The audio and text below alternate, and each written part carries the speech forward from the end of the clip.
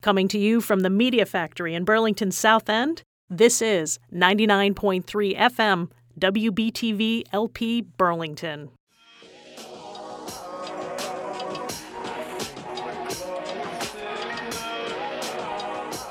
Hey folks, my name is Infinite, and for almost a decade, I've had the privilege of working as a community organizer on issues related to education equity. Many years ago, one of my favorite community organizers of all time, Bob Moses, warned that in our country we've been running a sharecropper education, meaning that the education we usually wind up receiving in our public schools is largely predetermined and based on the family we're born into. And if we carry that forward into the information age, then we'll have serfs in our towns and cities, just like we had serfs in the Delta, Mississippi during the industrial era. This is the huge challenge facing our country, he said. This prophecy by Bob Moses is now upon us. Welcome to Back to Freedom School, a deeper dive into education equity in the state of Vermont, where we'll be discussing issues like school funding, literacy, labor, community schools, and the various ways that white supremacy culture shows up as one of the root problems in our public education system. Thank you for listening.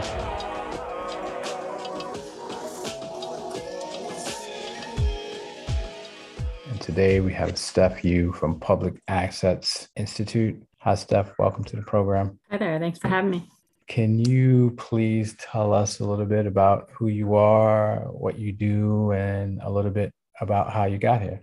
Sure. So I'm the Deputy Director of Public Assets Institute, and we are a nonpartisan, nonprofit fiscal policy think tank in Montpelier. That's how we usually describe ourselves. So what we do is we look at state level tax, economic, and fiscal policy and really think about its impact on everyday Vermonters, low and moderate income Vermonters, and how we can have a state that works for everyone. And how I got here, that's a good question. So I've been in Vermont at Public Assets for about the last 6 years now, and really came to it by working in other states in different policy capacities. So state of Michigan, state of West Virginia, and really seeing kind of just the many ways in which our policies fail different groups of people, and really trying to think about things in a systemic way. You know, my last job was working with AmeriCorps programs, so more direct services, and really seeing, as great as some of those programs are, when every year you've got kids who need reading help, like, it tells you that there's something more going on, that there's a systemic problem that probably needs a policy solution. So that's sort of the short version of how I got here and what Public Assets does.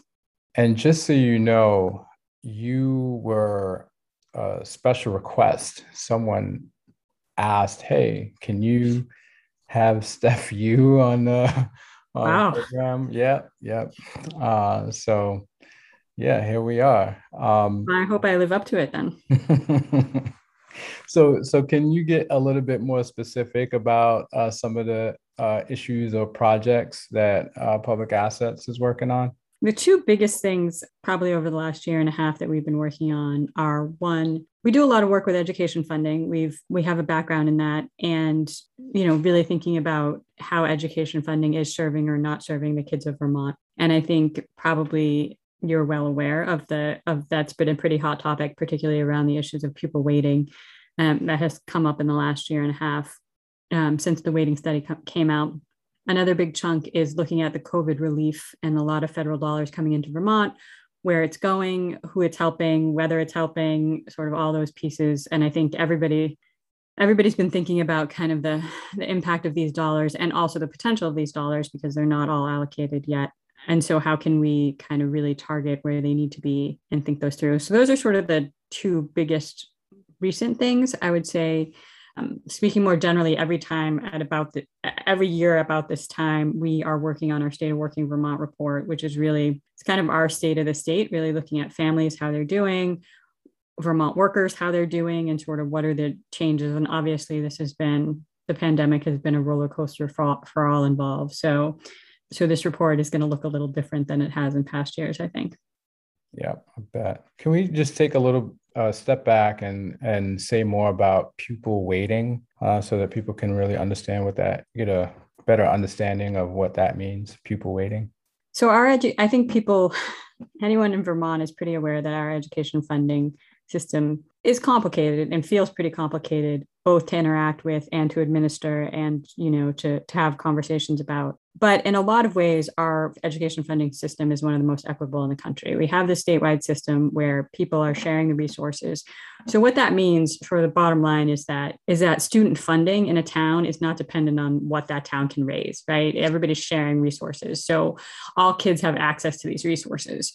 So that's sort of the fundamental level of equity that we have in Vermont that a lot of states don't. But then we have these two tools on top of that, where we really kind of take a statewide perspective on costs that differ from student to student or from district to district. And then we figure out ways to cover those costs, or at least some part of those costs, so that the district is not bearing the burden of those additional costs by itself. And those two ways are categorical aid and pupil weighting. And the way that pupil weighting works is that it essentially allows a district to act like they have more kids than they have, right? So they get the funding for more kids than they have. We wait for economic disadvantage, so kids in poverty. We wait for English language learners, and then we wait for grade level. So secondary students are weighted a little bit more. Pre-K actually count as slightly less than a student. Our town tax rates are set based on our per pupil spending in our district. The number of pupils you have affects what your per pupil spending is, which affects your tax rates. So a lot of this study, so the legislature a few years ago now ordered this study to determine whether our current weighting system is adequate. So for example, a kid coming from an economically disadvantaged background counts as 1.25 kids, right? So more than one kid. And the question was, are those the right weights? And really the goal of the weights is to say, is it enough funding to erase differences in outcomes from this group of kids to a group of kids that aren't facing these circumstances? This was contracted out to a couple of academics, one from UVM and one from Rutgers. And the study was released not quite 2 years ago, but just sort of pre-pandemic. So has sort of gotten a little bit lost in the pandemic conversation. But the study came out and the resounding answer was no, the weights are not adequate to accomplish that they would need to be much bigger. But really the main finding of the study was that there's a lot of kids that are not getting the resources that they need. And what's the best way to get the resources to those kids? So, and that's where the debate is right now. The debate is, what's the best way to get the resources to these kids? Would it be drastically changing the weights, which we have some concerns about, or would it be some other sort of targeted aid that would make sure that the aid goes to the kids, or the kids and districts? In some cases, it's sort of a district cost and not a sort of per kid cost. What's the best way to do that? So there's a legislative task force working on it now, and they have to make a recommendation to the legislature by the middle of December. And then the legislature will continue this discussion in this upcoming session. Great, thank you for that. And if I'm understanding this correctly, this is a question around how much money school districts get or supervisory unions get, and not necessarily a discussion about how districts or supervisory unions use those funds. That's right. So it's not about how they use the funds, and there's really no recommendation about sort of what the money was spent on in districts that are achieving better outcomes. There's really not a conversation about that. But I'll even take a step further back and say that, Vermont has this statewide funding system, but we balance it with local control. So really, ultimately, this is a change in taxing capacity. Weights would change taxing capacity. So they don't necessarily move funding. It's up to the district still. It's up to the district's voters and the school boards to determine what their budget will be. We're just adjusting what tax rate. With a change in weights, the state would just be adjusting the tax rates, to get to that amount of money. Okay. So have you come across in Vermont or in previous years in your experience studies that are looking at the back end, like how to maximize the utility of those dollars, what we're getting, for the money in terms of, outcomes? That's a really good question. I think there are certainly studies about some of the things that are effective, not just for kids in poverty, but for sort of, anytime a district has a number of kids with additional needs, small class sizes, specific interventions, a lot of it comes down to resources. But I think it is important to recognize that the weighting study that came out didn't talk about how to spend the money, but also was really focused on reading and math outcomes. So really looking at what is the average outcome for reading and math across the state, and then really focusing on getting kids to that average outcome. So, which sort of leaves a couple of other questions about this. One, do we think the average outcome is right? Like, is that the goal? And second, what about things other than reading and math? It's not that we think those things are unimportant. We're not saying that those things are unimportant. So how are we funding the things other than reading and math? So I think it raises a lot of questions that aren't really answered. I've been following what the Burlington school districts have been doing because that's where I live. And, that's, where I've been organizing for a while. And I am trying to better understand this new budgeting process that they just recently revealed, right? Which they are calling an equitable budgeting based on a model to build school-based engagement. Any thoughts about this new approach to budgeting in Burlington or in general? So, my kids are also in the Burlington School District. So I've been paying attention to this process a bit too, both sort of as a parent and in my professional capacity. And a couple of thoughts. First, I think, again, sort of coming back to this balancing act between what we do at the state level and what we do at the local level. I think that's a lot of what this conversation is about, which is we can sort of decide what things we want to cover at the state level. We can acknowledge which costs, which groups of kids might need additional resources, and we can kind of direct money in those ways at the state level. But really, the decision of how to spend the money is happening at the local level. The majority of the money, again, there's a couple of pieces there's federal aid, there's transportation dollars, and those are, clearly for a specific purpose. Wow. But most of the money is really getting determined at the district level. And again, Burlington is sort of, to some extent, its own animal in the state because it's a big district. It has a lot of schools. So more than a lot of other districts, they might have to they have to set their own priorities about which schools are getting what. But, that happens to some extent in lots of districts. And so Burlington has had sort of its own kind of equity formula and its own process for how it distributes the money within a district. Again, so you get these total education payments from the state education fund, and then it's really up to the district where to put those dollars. I think that the Burlington thought process makes a lot of sense. I mean, they're looking at, I think, one, increasing community engagement is always important. It matters whose voices are heard, but I think community engagement is critical to any of this stuff working. I do think that looking at the categories of kids that we weight, Burlington has a large English language learning population. Burlington has a pretty high rate of poverty relative to the rest of the state. But even among the elementary schools, you see these differences in numbers across all those fronts. So I think, Burlington's sort of trying to take this approach of what this looks like, get more involvement from the parents and the schools. I mean, the principals are really critical in this whole process and always have been in the budgeting process, like really sort of saying what their schools need. But I think starting with a base of, we know that these schools have, higher shares of kids in these categories who are going to need more resources. We're going to fund those kids and we're going to attend to those priorities. So I think what Burlington is setting up, makes some sense. I think a lot of it is in the implementation process, but I think there's also this acknowledgement that having those decisions be made at the local level can also have the opposite effect, right? Like it can mean that there's decision making where they're directing, where funds are being directed, maybe not in the way the state is sort of recommending or encouraging. And so what do you do in that situation? We've always had this sort of balancing act between where the state guides or dictates and where the local has authority. And our default tends to be the locals get to decide as much as possible. But there also has to be a conversation about if a district is not getting the resources to the kids that need them most, what are the avenues for intervention? Right. In some of my own research, I've had a difficult time with finding, some longitudinal data that I can use and look at to, provide me with some insight on what does improving outcomes look like. That question about longitudinal data, what information or indicators would you find the most useful in understanding how well your kid is doing? That's a great question. I mean, you're a parent now, how fast these years go by, right? Like Before you know it, your kid is in 7th grade in middle school.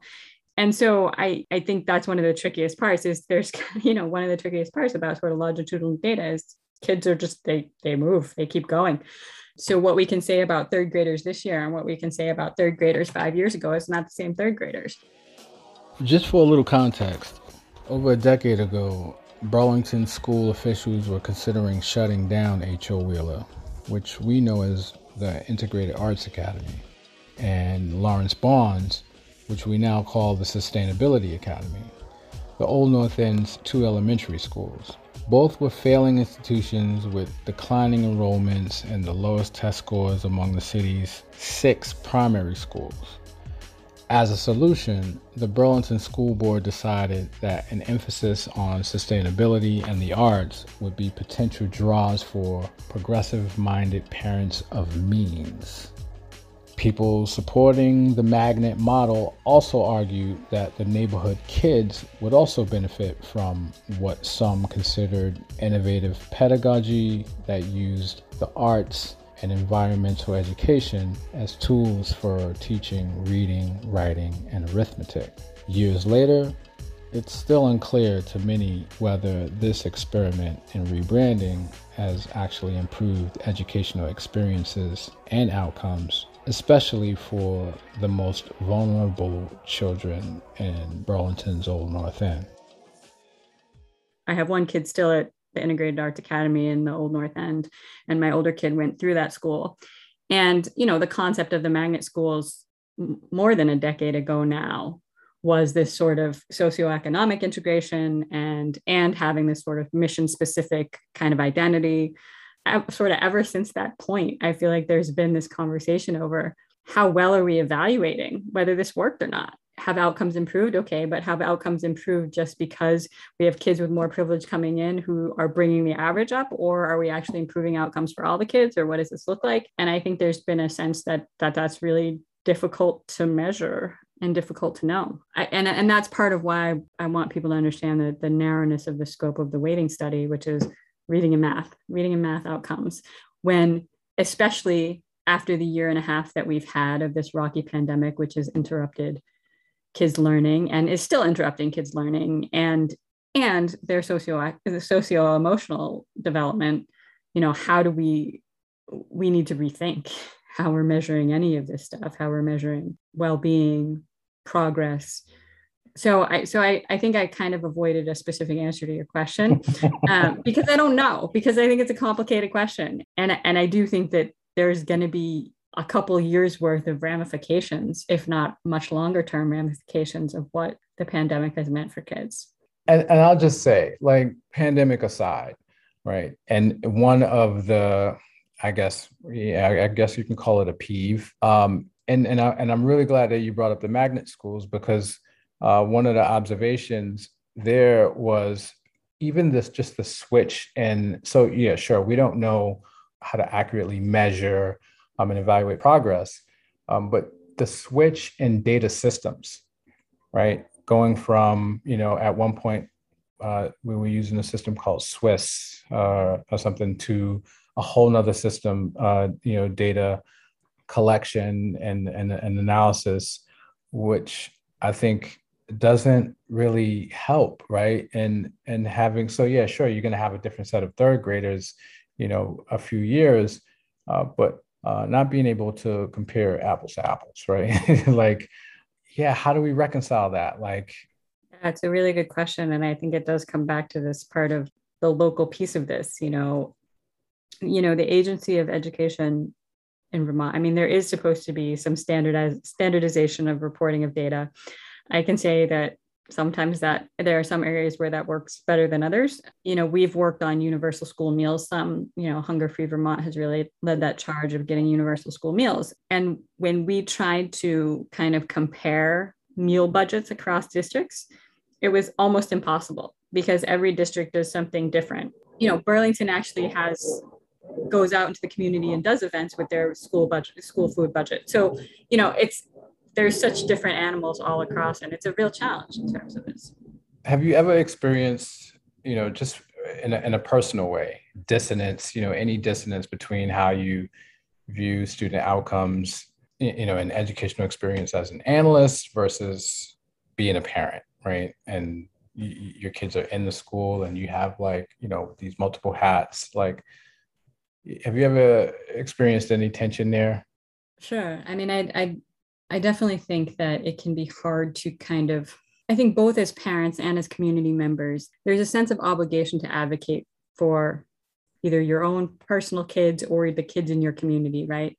And I think part of the question is, how do you conceptualize the kids in your community? And what does that look like? We chose IAA in part because we sort of appreciated the thinking around the socioeconomic integration, around the new American community, recognizing that the ELL classes that IAA offers were sort of a part of the sort of the school community, and that the school community really made an effort to be inclusive in lots of ways. And so that was definitely a factor in that. But, I do find myself wondering, like, does that mean that I'm sort of taking advantage of sort of the resources being put into the school?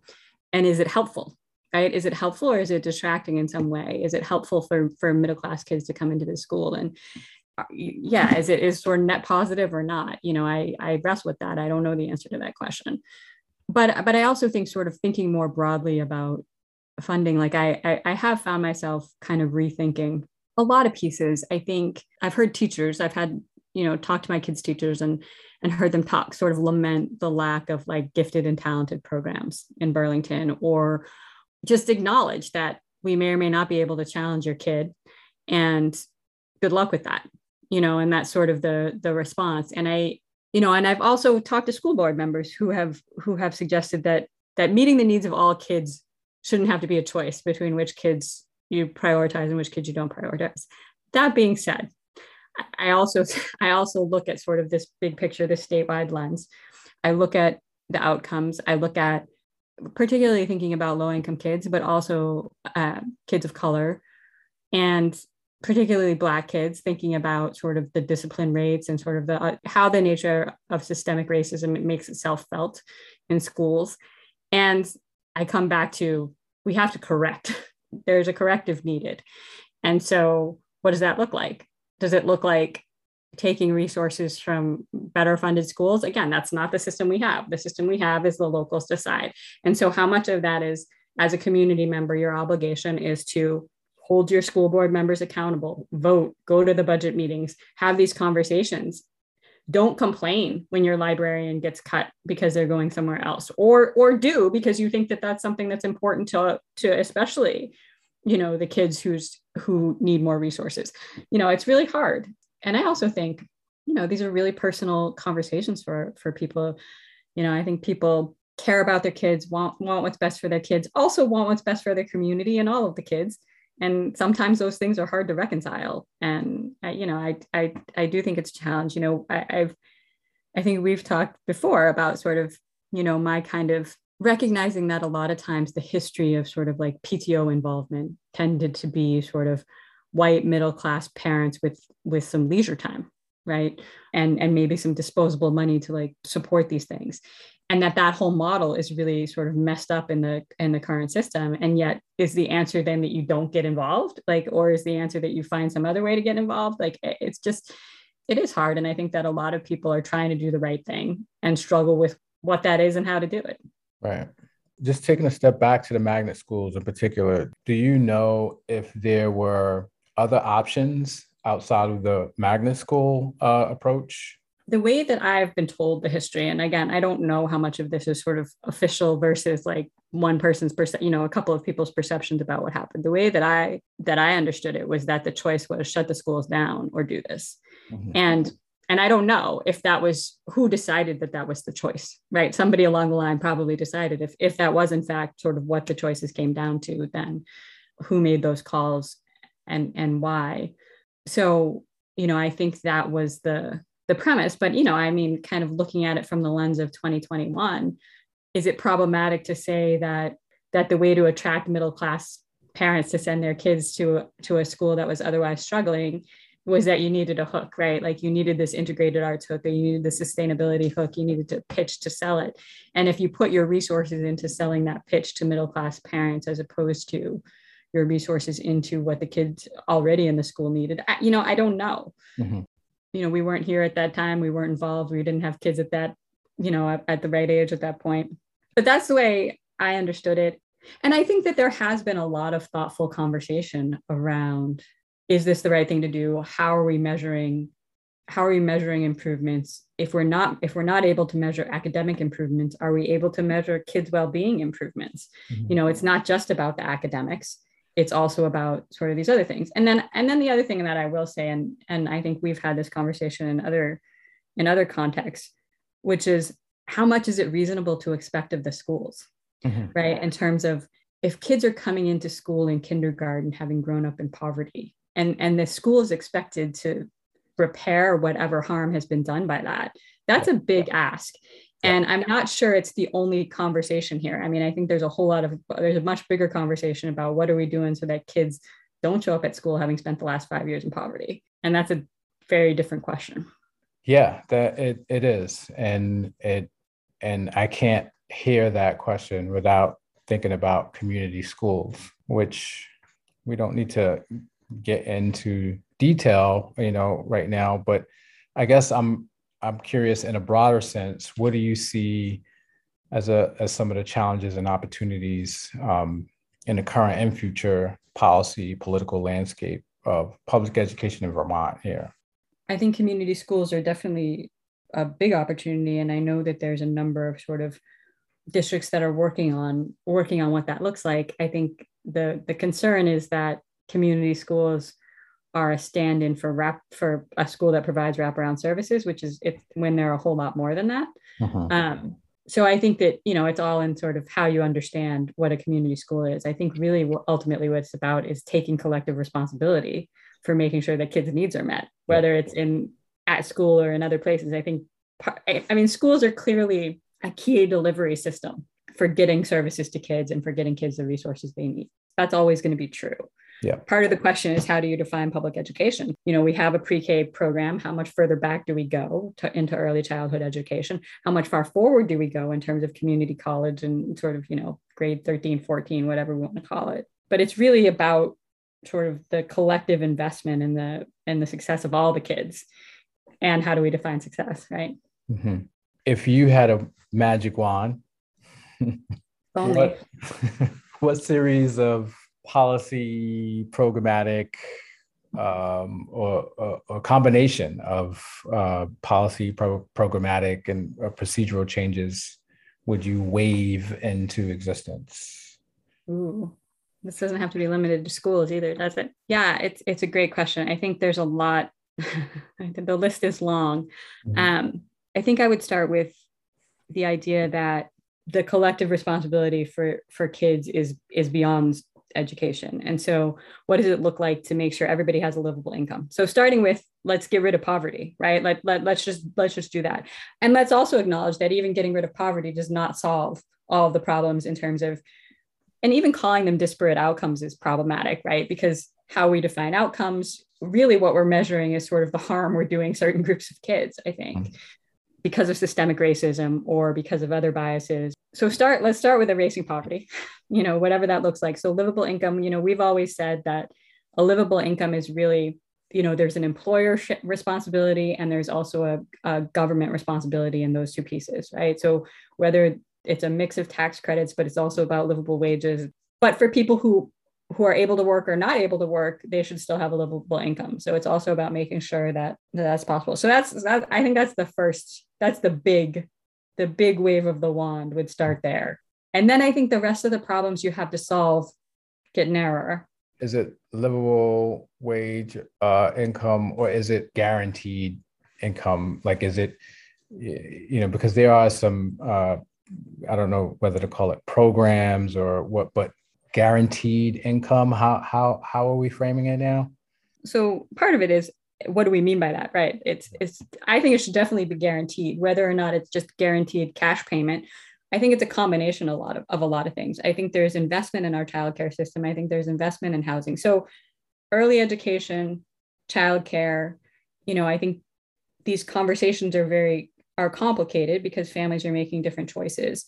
But I think there's a base level of early education that should be provided for. And then there's investment in childcare, right? So the point is, to get to a livable income, the amount of livable income you need goes down if the state is providing you, if you have healthcare and you have stable housing and you have food security and you have childcare covered, right? So that number is sort of a moving target depending on how much you're investing on these other pieces. We can invest on the cost side and help people out on the cost side, and not even help people out, but sort of guarantee a basic level of decent living.